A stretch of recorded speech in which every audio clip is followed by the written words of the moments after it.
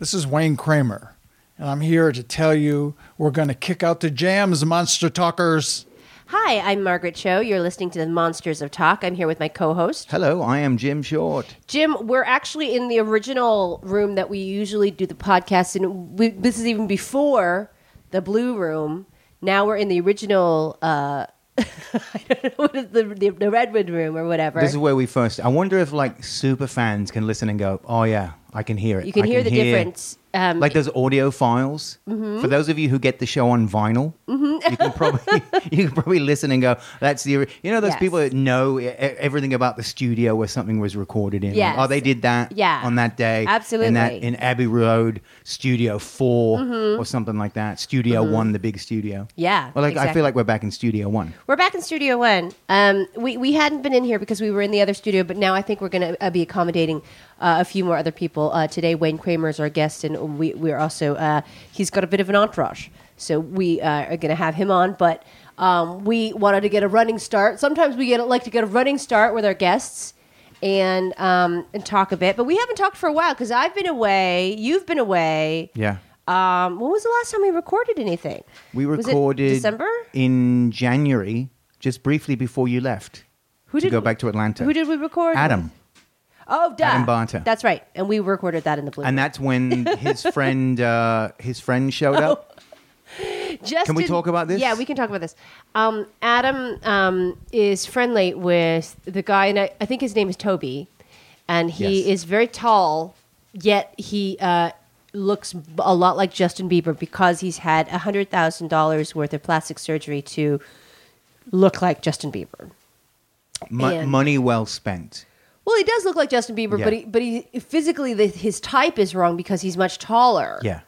And so, in a sense, you can't really make somebody look like Justin Bieber if they don't already have that's Justin Bieber material. I don't really know if he did. He looked, I don't know, he looked sort just of like... looks like a handsome not young weird, man. but weirdly like Justin Bieber, but Yeah. but a tall, like Very an tall. ogre. He's No, that's tall. not. That's horrible to say. No, Not he's an just ogre. a He didn't tall look horrible. kid. He's a good-looking kid, but he's just much taller than you would think that. Because I know Justin Bieber actually. Oddly enough, I know him personally, which is a stupid thing. I don't know really? why I know him. Yeah, I've never heard this. well, I don't know him, but I met him before. I've seen him perform in my face a number you did of talk about times. that, yeah. Yeah, it's been his live performances have been wasted on me because I can't appreciate it. I mean, I'm a fan as much as anybody can be, but it's not my age group, and it's Right. not my not that kind of music. It's not my That's cup what I of tea. feel like too. Like I don't even disparage him because it's No. it's not for me. No, it's not for me. So I can't sit there and go horrible, this, that, whatever. No. His behavior needs maybe a check. Maybe He seems but, to be a bit know. out of order there. Yeah, I But, mean, you know. it is what it is. But as far as I getting to see him, I have seen him a disproportionate number of times to the average person who is maybe a fan of his. I wish I could trade that experience with them because they would really like you could give appreciate them. I'll give you my Bieber experience. Yeah, and if I you could could have get some somebody sort- else's. whatever. Yeah. But I don't know. I wish that I could trade that to somebody else because I can't appreciate it like it should be appreciated. Somebody of his magnitude. Mm-hmm. But being in his physical presence, I do know he's a small guy, and A young chap. a young guy, and not very tall, and not so big. And then Toby is rather tall, and just a much larger representation of Justin Bieber. So yes, Toby did come over. We But should have talked to Toby. We should, maybe we will. But then I don't know if it's him. I sent you something the other day in an email, a photo. Yeah. It was a model who looks like Justin Bieber, and I'm not sure if that was him or not. I don't know, but And it was modeling what? it was a doll. It was a Justin Bieber love doll. Yes. A sex doll. Yeah. So And it had the smiling face on the front of it yeah. of the model. And I said to you, I think the Justin Bieber lookalike got a gig. But I don't know if it's him I or don't not. know if it's him because the it really did look like him. I mean, Yeah. when you see Toby, he looks like him also, but he doesn't look as exactly like him. Not completely. Because he's just taller. Do you think that's a coveted gig to have, being the model for the Justin Bieber sex doll? Might be. It might. I be. bet you. Well, in our culture, plenty of people like were up for that gig. You know, I mean, the celebrity lookalikes kind of. That's even different from the celebrity lookalike. You know, you go to a party and pretend to be so and so. When you kid, you're modeling the Justin Bieber sex doll. Yeah. In which case, they might just use a photograph of Justin Bieber and deal with the cease and desist later. You know, that might just be a photo of Justin Bieber that they've altered slightly in Photoshop. I mean, who knows what kind of licensing, that kind of stuff, because it's a real gray area, that kind of celebrity lookalike sex doll right area. Well, usually it's really just down to, and a lot of the female porn stars will they'll just have a one segment of them. No, it's just pussy and asshole. Yes, or if you're a really big star, maybe it's just asshole. Say like somebody like Tara Patrick, a very big star. She has a just asshole doll, and then there's some of the lesser stars might have. Can you get the rest? Asshole. Can you get like vagina sold separately? Yeah, you could, or like a lesser star. Does she just do her asshole? She just did an asshole one because she doesn't have to do a pussy and asshole. She can do whatever she likes. Right.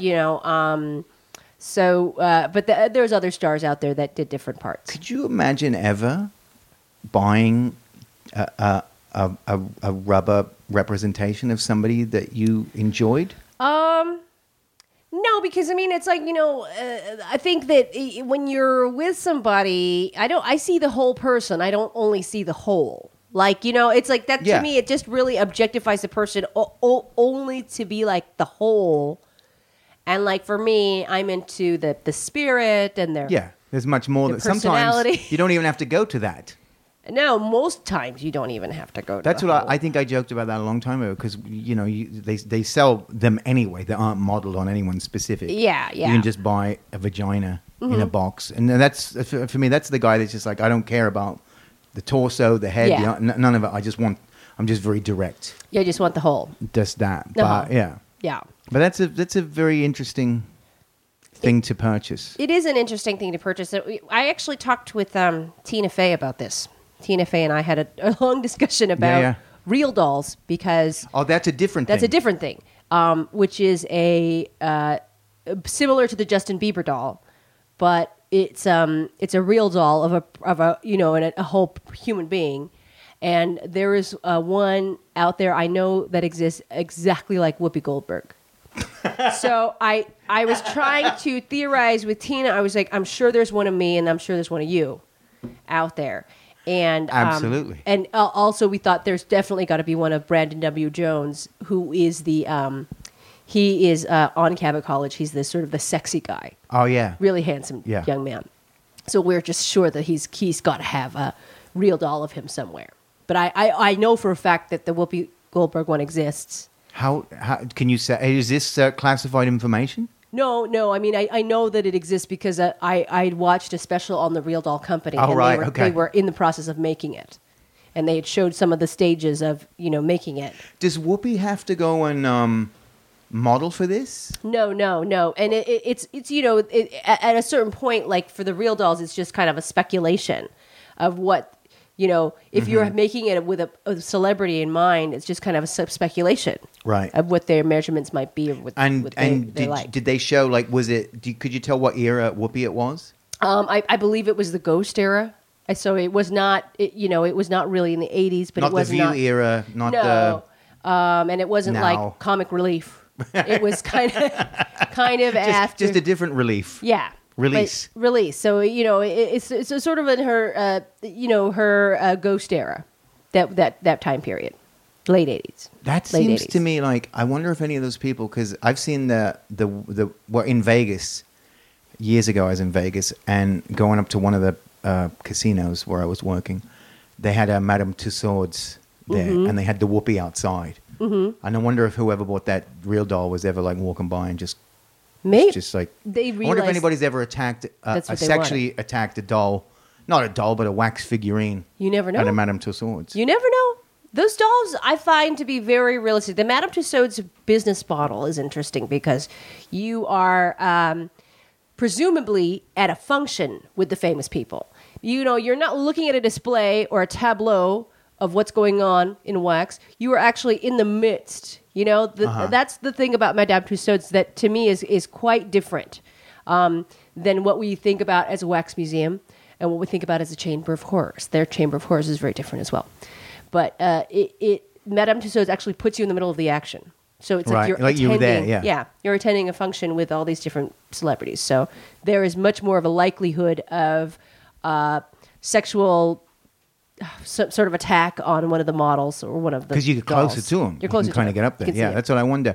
And in Berlin, when we were in Berlin, we were by Madame Tussauds there. Yes, because it's right by the Brandenburg Gate. Yes. But it was closed, but outside we could see who they have. Yeah. And it wasn't just the celebrities that we'd think of. There might have been a Brad Pitt, but there was a Karl Marx. Yes. And an Angela Merkel. They had an Angela Merkel. And they had very much other kind of people. Karl Marx is kind of interesting because you're never going to see a Karl Marx at any other Madame Tussauds. No, only there. Maybe I guess if there's one in Russia, you might see one. But maybe there. maybe there too. Even but there. Even now, I don't think you would have one there now. Yeah, it was an interesting kind of person to have represented. Yeah, well, I guess he was from Berlin. Yeah, buried there. I'm not sure. So they have some, historical figures. Right. There was not a Madame Tussauds in. And by the way, the Karl Marx real doll. Oh yeah, not very popular. Not very popular. Well, only bears. Only bears. Some bears might enjoy that. Some bears would really enjoy that. Some political bears would really, really enjoy that. But there's a wax museum in Mexico City, which is pretty great, and it's not a Madame Tussauds. And their Chamber of Horrors was very interesting because it had not any of the usual suspects of your Chamber of Horrors. It had a witch, like a bruja, like a Mexican witch. Yeah. Who was just a little woman who looked really angry and not very threatening, but was just, I guess, maybe culturally is much more threatening than what we view. Because she could be and living in your neighborhood. Yeah. And you wouldn't know that she's the witch. Yeah, and she didn't have any witch signifiers like a broom or like a pointy hat or green skin. Or an she was apple. just, no, nothing like that. She was just, she was just technically a bruja. And then the other person they had was Jeffrey Dahmer. Yeah. Who I think is kind of that's kind of a wild card for a Chamber of Horrors to have a Jeffrey Dahmer. I think, because I think of him as a sort of a true crime figure, maybe larger than life in a lot of ways, but still at the same time he was just a human being. So, he wasn't sort of like the usual Chamber of Horrors that you have in San Francisco. The Chamber of Horrors, the Wax Museum had heavy emphasis on gangland. So a lot of Al Capone, right. A lot of that kind of stuff. I don't know why, but there was just a heavy emphasis on that. And then the London Madame Tussauds, their Chamber of Horrors had people coming and running after you and chasing you. Oh, really? In the dark. So that's how it's different. The whole time, like year round. It's not just for year round. And it's horrifying. Halloween time. It's terrible. It's terrible because it's just a bunch of dudes down there. It's like really dressed up scary. as the royal family. No, they're like wearing masks. It's Prince Philip coming after you. It's really scary. No, it would be really entertaining. Really? I think if it was the royal family. It would be great if you had them dressed up like. And now, how do you mean figures. chase? No, they don't have the Benny Hill music playing. No. In a comical chase. No. It's like really scary, like Jack the Ripper. It's really scary. It's like they're not in costume. They wear masks, so you could. Which I think they wear the creepiest mask, the Guy Fawkes mask. Oh right. So there's a lot of Guy Fawkes masks, some Scream masks, some hockey that Jason Friday the 13th masks, and they just chase you around and get in your face, and it's just a bunch of young men, probably in their early 20s, down there working for free, I guess, scaring young ladies. But I went down with my husband Al. We went through, and it was just me and him, and 30 women from Japan. All tried to grab a piece of Al so that they were touching a man when we were going down there. Oh, like he's gonna help. He's gonna be the security for everyone. Okay. But they were all like they didn't have a man around, but so he was the only man, so they all like latched onto him and onto me too, and it was really cute because we were all screaming the whole time. And did you get chased? We got chased through, but I mean, it's like there's only so much they can do. They can scare you.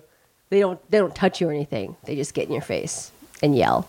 That's it's enough. Still, like, can you just go? I don't want to be chased. I don't want anyone. That's what we've talked about. Halloween houses and stuff like that. Some really freaky, scary ones. Yeah. I just don't want. Can I just go and look at the shit and then not be frightened? I think that's out of my wits. That's what you sign up for if you're going down it. I mean, but not a wax museum. No, but the Chamber of Horrors is like it's a separate. It's a thing. separate. It's also separate admission. Oh, okay. And they don't let children in there, and it's right. it's its own thing. But I always like the Chamber of Horrors everywhere because you always like to see culturally what is the horrifying thing that this culture thinks is scary. That's cool. And what was it in Britain? It was probably Jack the Ripper. Oh, Jack the Ripper. Henry VIII. Henry VIII. Oh, I don't know if it was Henry VIII, but I think there was probably some Spanish Inquisition. A dentist. Mm-hmm. Pirates. Definitely Spanish Inquisition. Right. Definitely not as much gangland stuff. That seemed to be only the. Do they have like San Francisco. East End gangs? Kind of a. No, but I think they probably had the Yorkshire Ripper. Oh yeah, that kind of stuff, right? Oh, and then Ian Brady and Myra Hindley. Oh yeah. That's sort of their nod to modern day kind of terrible things. No Ray Winston type. No. Sexy beast. Ray Winston would be more glorified. Yeah. That's not really that's more of a thing that I think they like to celebrate. Right. You right. know, This was really scary. Yeah, he's not considered scary. He's considered a national hero. Mm-hmm. Like I actually watched all those impressions again from the trip. Yes. From the Ray Winston one. Mm-hmm. My favorite, though, I think is probably Michael Caine. Oh, that whole scene of Steve Coogan and Rob Brydon doing Michael. This is the best Michael Caine ever. Yeah, the different, but they're arguing about who's doing a better Michael Caine. Yeah, it's so good. And it's really, and then sort of starting from Michael Caine in the '60s, and then Steve Coogan saying that, oh, but you don't do the broken voice. You don't do the broken voice. It's really funny. But yeah, in Britain, I don't think they have the same idea of Ray Winston being sort of a nightmare or a scary not at all, yeah. thought. I was just thinking of gangsters because he's in so many gangster movies. He is a good gangster and hero, as is Wayne. Wayne Kramer is coming on our show today. We're doing kind of a long lead up, so we have some time. I watched part of the documentary today, which was about the MC5 in Detroit, and it was their beginnings at the Grandy Ballroom. Somebody had shared it, sent it to, and posted it on Kevin Karaoke's timeline. So I got it. We should have Kevin Karaoke. We should call Kevin, and ask him for some questions. Okay, because I don't. I think I don't have as much. I'm not as well versed in those that sort of the Detroit thing But then a lot of musicians that I like come from Detroit. Well, there's so much, that did spring from that, and those guys were there before all of it. Really, they sort of. I mean, we can definitely ask Wayne, but it bore like Iggy and the Stooges and the whole thing. They came after. Yeah. MC5, Motor City 5. Yeah, they were really. It's like they were inspired by that, but even like MC5 was it was even kind of like outrageous during the hippie era because that's kind of what was going on. It was like psychedelic rock and acid rock, like hippie stuff in the San Francisco sound, and it was like in the San Francisco style, but it was happening in Detroit. Mm-hmm. And this was almost like so much harder than that, and more, much more. It had more of I think not even a message, but it had a force behind it. Mm-hmm. I mean, it wasn't just peace and love. It was a bit more like, now here's the real revolution. Yeah. And also they were children too. Like if you look at the guys, they're really embryonic. They're so young in the MC5. Yeah. They're so young. And it's really funny to see them so young. And it, kind of also, they're still sort of wearing like the cream outfits, like there's a little bit of they've got a little bit of Procol Harum, a little bit of like the velvet jacket kind of thing. It's a little bit Jimi Hendrix experience, little Noel Redding. I don't know what it is, but kind of dandyish, kind of Hendrix froze a little bit, and Eric that real Clapton psychedelia, but hardcore music, harder than probably even hippies were into. Yeah. And like, it's definitely something that I'm curious about. The only, like, I think things similar in sound and look would be the 13th Floor, like Rocky Erickson and the 13th Floor. Mm-hmm. That's the sort of the direct line that I can draw. Like, oh, this is similar, but I don't know what else is. Oh, they might be here. Let's take a break and see All if right, that's we'll be them. back. And now we are here with Wayne Kramer. Wayne Kramer doing so many things. Not just an amazing musician, but also an activist, also a true rock and roll pioneer, also jazz man, also one of the greatest rock guitarists of all time. Also, you score films, you score television, you create lots of things. Well, try to stay busy. Idle hands are the devil's workshop. Well, how do you do it and also manage to do it with such finesse? It's cool. Boy, I don't know about the finesse. I just try to put one foot in front of the other and not trip over them. Yeah, yeah. But I've been researching all your stuff today, and I was watching the documentary that is about the MC5s. It's in Detroit. Ah, And, there's all this footage of you guys, and you're so young but you still have the same physique. You have the same body, same face. How do you do that? Like, it's like you're like a rock child grown into manhood, and you're still here. clean living. That must be it. And if you go for that, you'll go for anything. Who knows? I wish I could take credit for it. I certainly abused myself for decades with a real fervor. Right.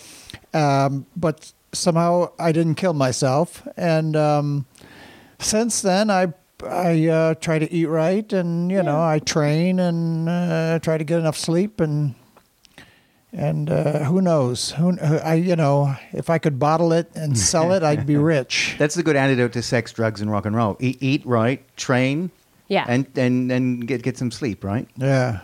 But That it's doesn't look as good on a T-shirt, though. but usually people who have No, it blows your whole rock, the whole rock image, the whole That's why mystique. some people are still here and some people aren't, right? But maybe, I don't know. It's an inexact science. I think it's your mileage may vary for every single one. Yes. always different. But I noticed that certain people that even though they have a long history of drug abuse and alcoholism and everything, they look really good still. Like I was a big fan of Hubert Selby Jr. I knew him personally towards the end of his life, and he was so young, and nobody was more guilty of self-abuse than him. And he still had this angelic quality, a very pure quality.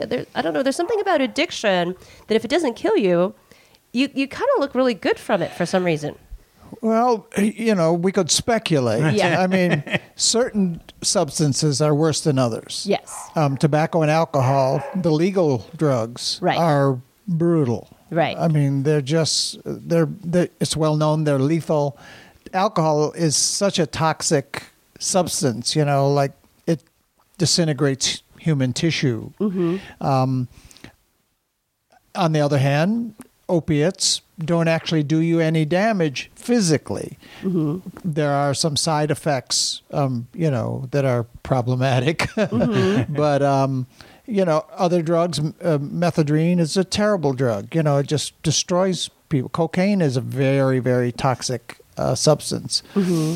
I'm not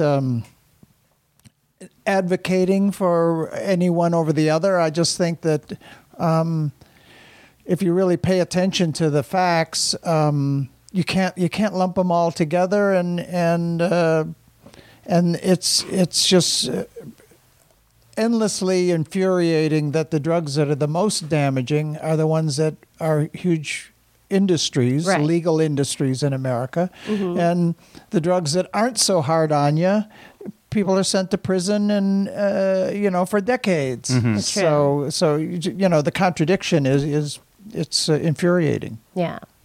Well, you have direct experience with that. You were incarcerated for years, and your new album is actually the name of the institution you were at, which I think is incredibly ironic. Now, let's talk about that and like Sure. your relationship with the name Lexington, the place Lexington, and your album Lexington. Well, the place, it was built. The facility was built in the 1930s in the height of the progressive era in America.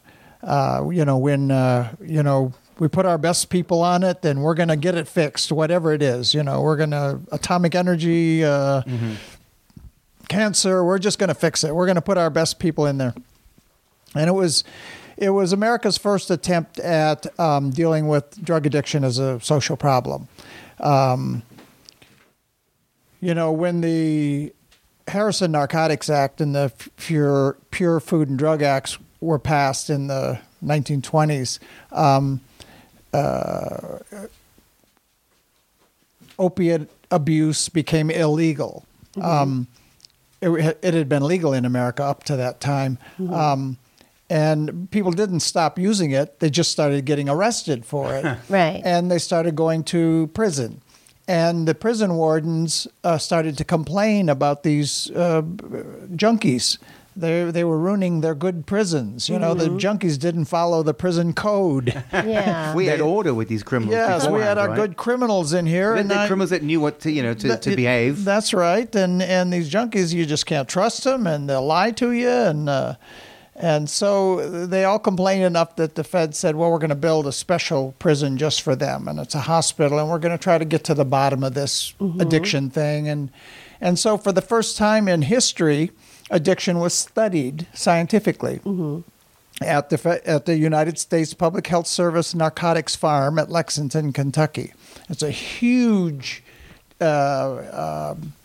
federal-style building. It's a massive facility, and it operated throughout the end of the 30s, the 40s, and the 50s. And the history of the place is pretty interesting in as much as they would perform experiments on prisoners because they admitted they didn't know anything about addiction. And Right. so we might as well talk to the people who know about it, which are junkies. Yeah. Yeah. Drug users. Let's ask them. They know. They've been using them all their lives. So they tried these experiments, and they would the program worked that you could get time off of your sentence in exchange for participating in the programs. In the entire history of Lexington, no one ever took the time off their sentence because the other option was you could get the narcotics of your choice as payment. Oh, wow. No one ever took time off. They all Right. took the drugs. Right. Of course, Yeah. they're all Why go junkies. out when you Yeah. can stay in and do what you enjoyed and, That's and have a amazing. bed? Pharmaceutical grade. Yeah. USP. Yeah. Sounds good to me. So, they learned a great deal. They unfortunately couldn't crack the complex mental disorder that addiction is.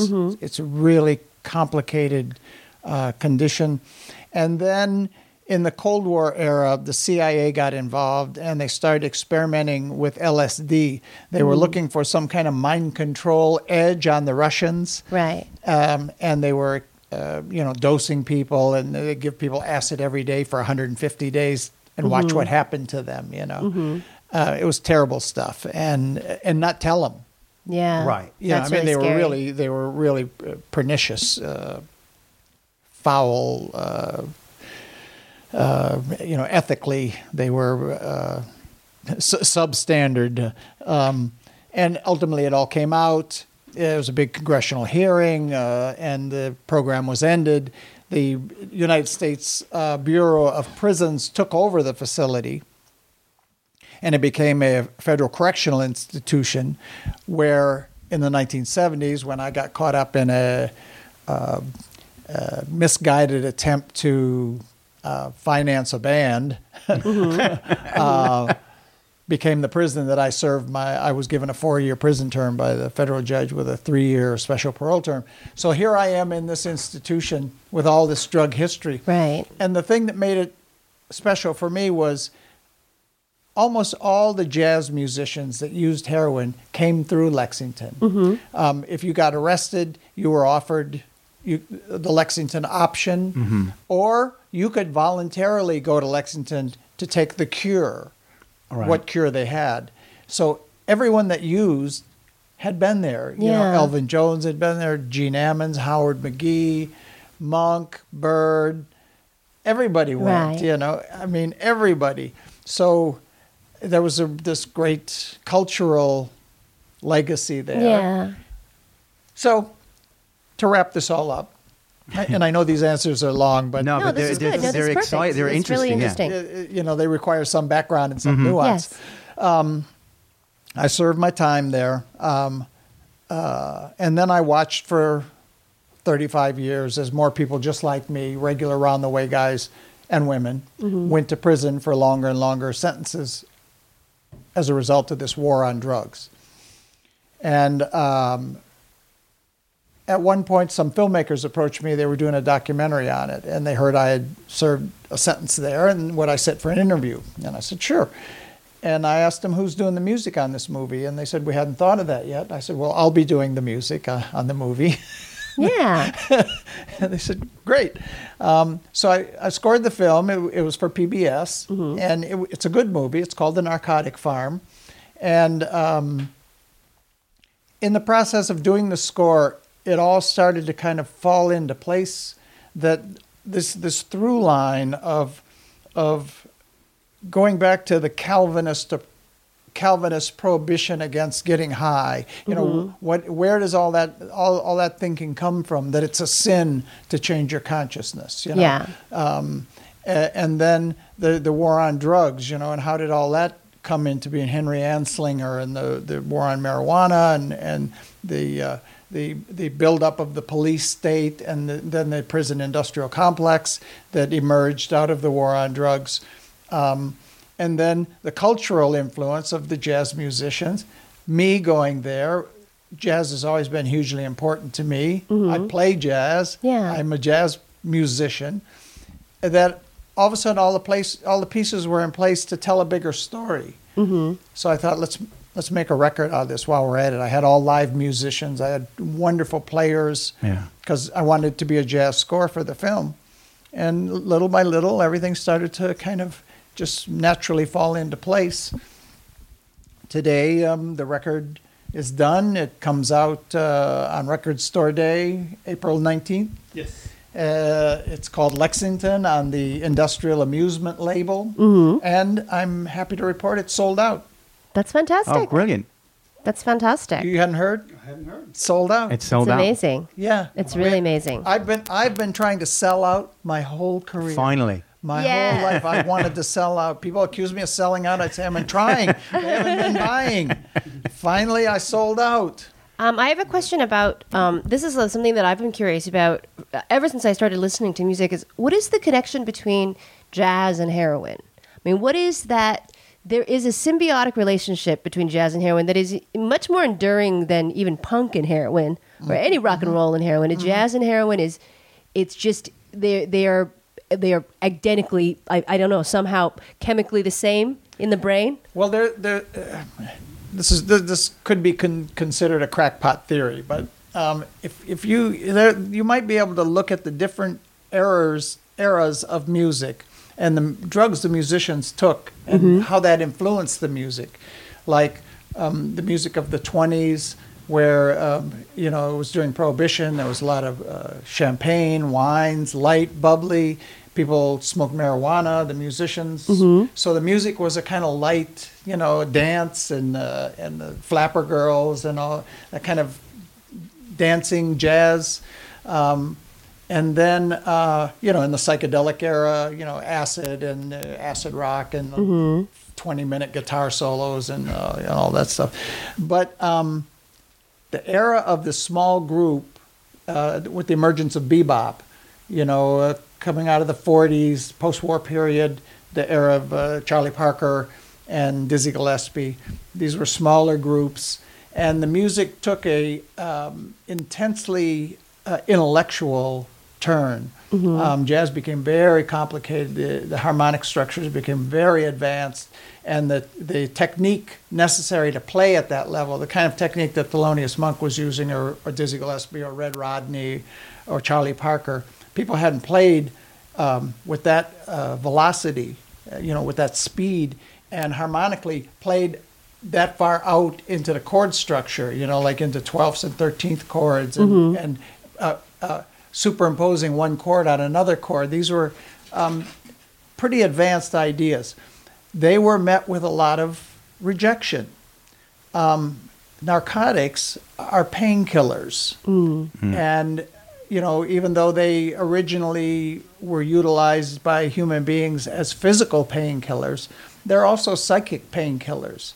So there's a school of thought that says that these jazz musicians were doing something that was so valuable and so complex and got no recognition for it. In fact, were derided for it, that it was one way they could kind of put a suit of armor on themselves, right, psychically, emotionally, to continue to do this kind of work, to be able to, because narcotics don't actually fog your mind up like alcohol does. Yeah. They call that alcohol ignorant oil, because it is. Your brain you get dumber as the more you drink.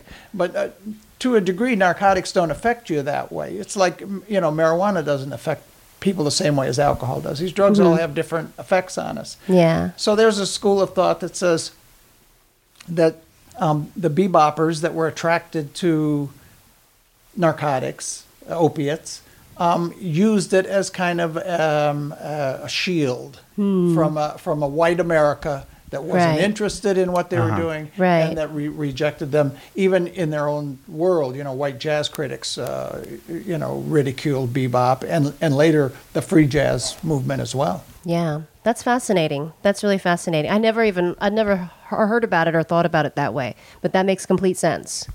It's one way of looking at it. Yeah.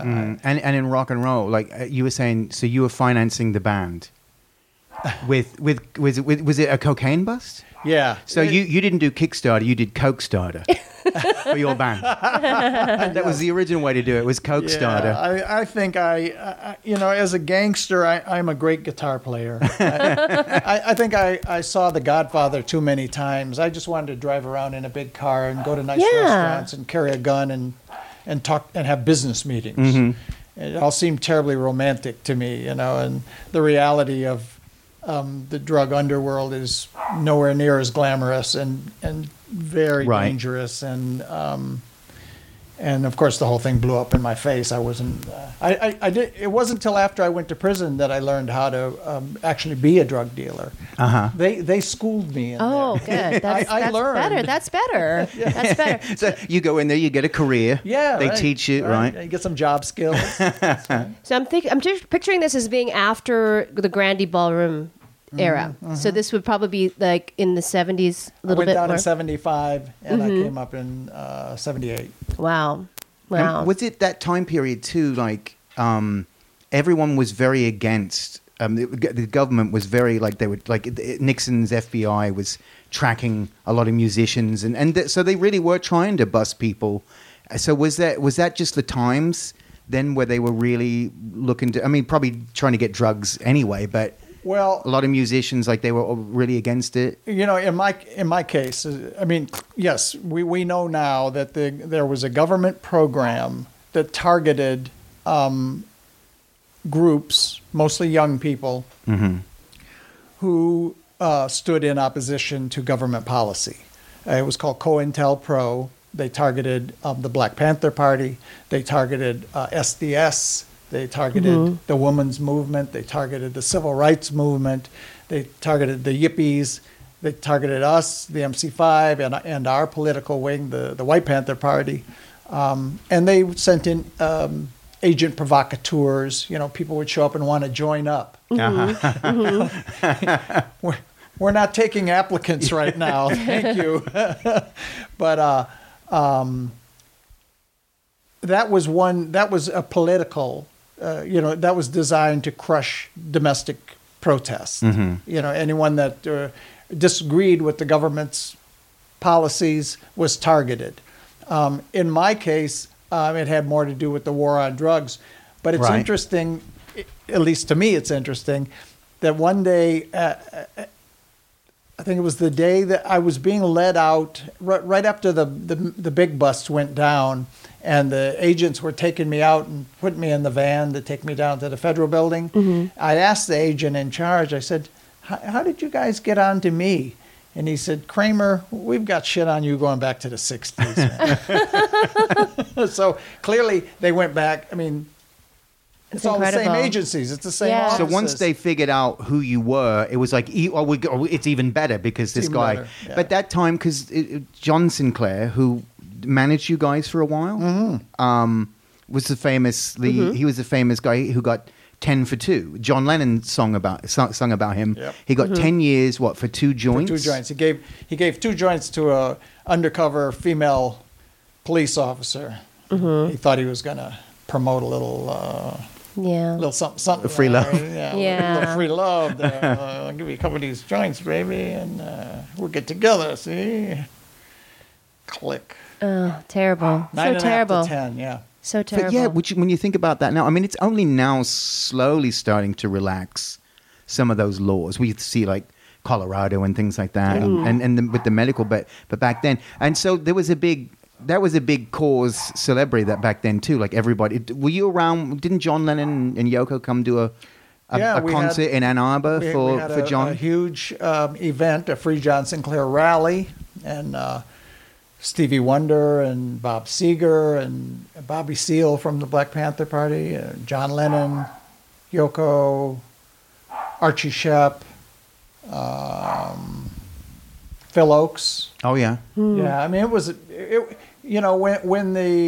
when the Michigan Supreme Court saw 17,000 young people supporting John Sinclair, they agreed with us that 9.5 to 10 for 2 joints was unconstitutional, and it was cruel and unusual punishment. Of course, we've gone way crueler and way more unusual since then. That's incredible. That's really incredible. But still, like your relationship with people who are incarcerated, it's transformed and it grows to this day with Jail Guitar Doors, and that is a very hands-on thing. Where, and I would love to work with you on that, and Wayne's been going into prison and teaching and giving guitars. And what else are you doing in there? You're doing concerts there. You're bringing Jill Sobulin to sing and perform. So this is here and also in the United Kingdom too. Yes. Well, what we do is simple. We find people that work in corrections that are willing to use music as a tool for rehabilitation. And we provide them with those tools, mostly acoustic guitars. After watching first thousands and then tens of thousands and then hundreds of thousands and then, there's 2.3 million Americans serving time right now. 10 million people under direct state control in America, parole, probation. It just was infuriating. I did a slow burn for a long time, and I thought, what's going on? Is nobody else noticing what's happening here? Am I just hypersensitive to it because I'm a formerly incarcerated person? But something's going terribly wrong here. This is international embarrassment, and it's a national disgrace. I mean, the people that have created these conditions should be in The Hague for crimes against humanity. I mean, our own people. Yes. And mostly sick people, addicts. People that should be in treatment. So we by hook or crook we find people that are mostly corrections professionals now realize the need for arts in corrections programming. Arts and corrections are an incredibly cost-effective tool to help people turn their lives around. I have a friend who's a sheriff's deputy who told me that education is important. Half of the prisoners in the California state prison system cannot read. So education is crucial. How do you get along in the world if you can't read? Yeah. It's hard enough if you can read. Yeah. But he said, if I educate a criminal, I've got an educated criminal. It takes a change of heart. You've got to get people on a deeper level, a more fundamental level. You've got to find a way to put them in touch with their humanity. And the only thing that we know that'll do that is art. Mm-hmm. Actually, art and sports. Right. Organized sports. Coach Griffith down at the state prison at Chino told me he's been in the California Department of Corrections working for 25 years. And he said music, painting, theater, sculpture, and organized sports are the things that connect people up in a way that nothing else can. Right. Yeah. It's a transformative experience. If we can get guitars in somebody's hands and task them. Yeah. And we do task them. The guitars are not gifts. We don't say, "Oh, here, have a guitar." Right. Yeah. "Oh, would you like to?" The guitars are a challenge. Yeah. The people that put up the money to pay for these guitars are sending a message to the men and women in prison. And the message is, we believe in you. Yeah. We believe you want to change for the better. We believe you want to come back and rejoin your friends and family in the world and be part of the world. Mm-hmm. So if you accept these guitars, you've accepted the challenge to use these as tools, as important tools, to figure out a new way to express yourself that isn't confrontational. Mm-hmm. I mean, art is anger management. Right. It's so true. It's so true. And art also teaches the secret of how to work, Yeah. how to stay in one place and complete a task because you want to do that, because you're creating something where before there was nothing. Mm-hmm. And nobody can take that away from you. And the world of prison is designed to convince you have no worth. Mm-hmm. You have no value in the world, that you mean less than nothing. You're a bother to the world. You're a mistake. Mm-hmm. And being creative is a great argument against that worthlessness. They can't take it away from you. If you can write a song to your son or to your mom or to yourself about maybe how you got there, mm-hmm. and put it into a poetic form, it'll change you. Yeah. It'll change you. You'll start to see the world differently. Yeah. That's amazing. It's really amazing. And it's so important. It's really important. We get mail almost daily from prisoners all over the country. And we're in 50 prisons now. We have a waiting list of 60 more. Yeah. It's just always a tough, it's a tough sell, raising the money. Yeah. If you say you're helping children with leukemia, mm-hmm. the money comes flying out of their wallets. Mm-hmm. You want to help convicted felons? Not so much. Yeah. So it's a tough sell, and it brings up another issue, which is where did all this mean-spiritedness come from? This deep sense of revenge. People. I mean, let's be frank. Most people in the world think prisoners should get nothing, mm-hmm. bread and water. They think that you're sent to prison to be punished, mm-hmm. which you're not. No. You're sent to prison as punishment, right. not for punishment. Right. Yeah, exactly. So that's something I'm just endlessly fascinated with. Where that kind of first century Old Testament thinking comes from. Yeah. Because it hasn't worked. It didn't work in the first century. Right. And it doesn't work today. No, it doesn't. No, I think what you're doing is really important and really, and just it's just good for humanity. It's something that we need. Well, we're not judged by, wealth and celebrity are not a measure of character. Mm-hmm. America's a great example of that. We've got all kinds of money, and the things that matter in culture and in civilization are hospitals, healthcare, education, prisons. Mm-hmm. Those are the things. That's the mark of a civilization. Are you taking care of your people? And we're not doing so good on any of those counts. Well, you're taking care of us. That's what we have. We have you. So the album. Then you're in trouble. It came out of. I love it too because it's Jail Guitar Doors from the great Clash song. Yeah. Which you are name checked in. Yes. And I think didn't Billy tell a story of he was doing something with Mick Jones and he said he was going to see you and then Mick had to remember that it was you. About me, It's like it's so long ago. He's like, oh, that's right. Yeah. But I love that the album Lexington and the theme of your work through Jail Guitar Doors and your history. It all just kind of reads beautifully as one long story about relationships to this and this to your humanity. Well, we create our art, and we're. It's like painting on cave walls. Yeah. I went out today. I got an antelope. Good day. Yes. So I went to prison. This is what happened. I'm trying to, in the music, tell a story about what it felt like to go through what I went through. And if I can do it honestly, maybe someone else felt that way too. And then maybe we connect and we all realize we're not alone. Yeah. Right. Yeah. And that's the best. Where can people find out? Are you going to tour with this record? Are you going to do live dates? Or are you going to do some more Jail Guitar Doors kind of benefits? Yeah, sure. Well, yes, all the above. Yes. We have our annual Jail Guitar Doors benefit concert on September 5th this year. Oh, great. At the Ford Amphitheater. Oh, fantastic. And we're building a great lineup of artists.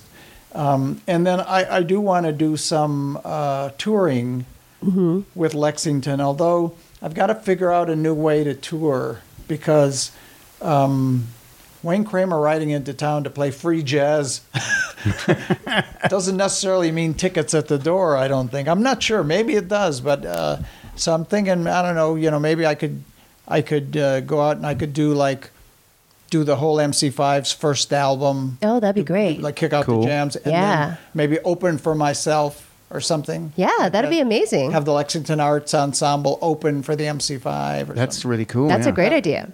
I don't know. That's a great I'm idea. toying with that idea. I think that would be wonderful. That'd be really exciting. You think so? Yeah. Yeah. Do it. That's what we want. We want that. We're talking about different, if we could maybe find a sponsor or maybe a Kickstarter, cocaine starter campaign. No, just stay Kickstarter now. That'd be really great. Yes, they made a believer out of me. Yeah, I will not deal any drugs to anyone again in life. But where can people find out about you? You're on Twitter at Wayne Kramer. Yeah, and you can go to jailguitardoors.org and learn everything that you need to know. You can make a donation there. There's reports, and it's a pretty deep website. It's got a lot of interesting information. And Lexington is out April 18th. 19th. Record Store Day. On Record Store Day. Yeah, there's these amazing businesses. They're called record stores. I remember when I was a kid. They're good. They're went good. away. When you could go in and listen to it before you bought it, you put the headphones on in a little room and I like that. Yeah, so precious. Turn it to the other side now. Yeah. They're coming back. Yeah, Record yeah. stores are They're coming back. Yeah. Well, we're so glad. Thank you so much, Wayne Kramer. You are so welcome. Thanks for the opportunity to blab. Usually there's armed guards to keep people like me away from microphones. No, we need you. We need you. We're so grateful. Thank you so much. And you can listen to us all the time. We're on every Monday on SoundCloud.com. You can subscribe on iTunes. You can follow us at Monsters of Talk. You can follow me at Margaret Cho. Where can they follow you? I'm at Jimmy Shelter. We love our listeners, and we will talk to you next time. Thank you, Wayne Kramer. Thanks, guys.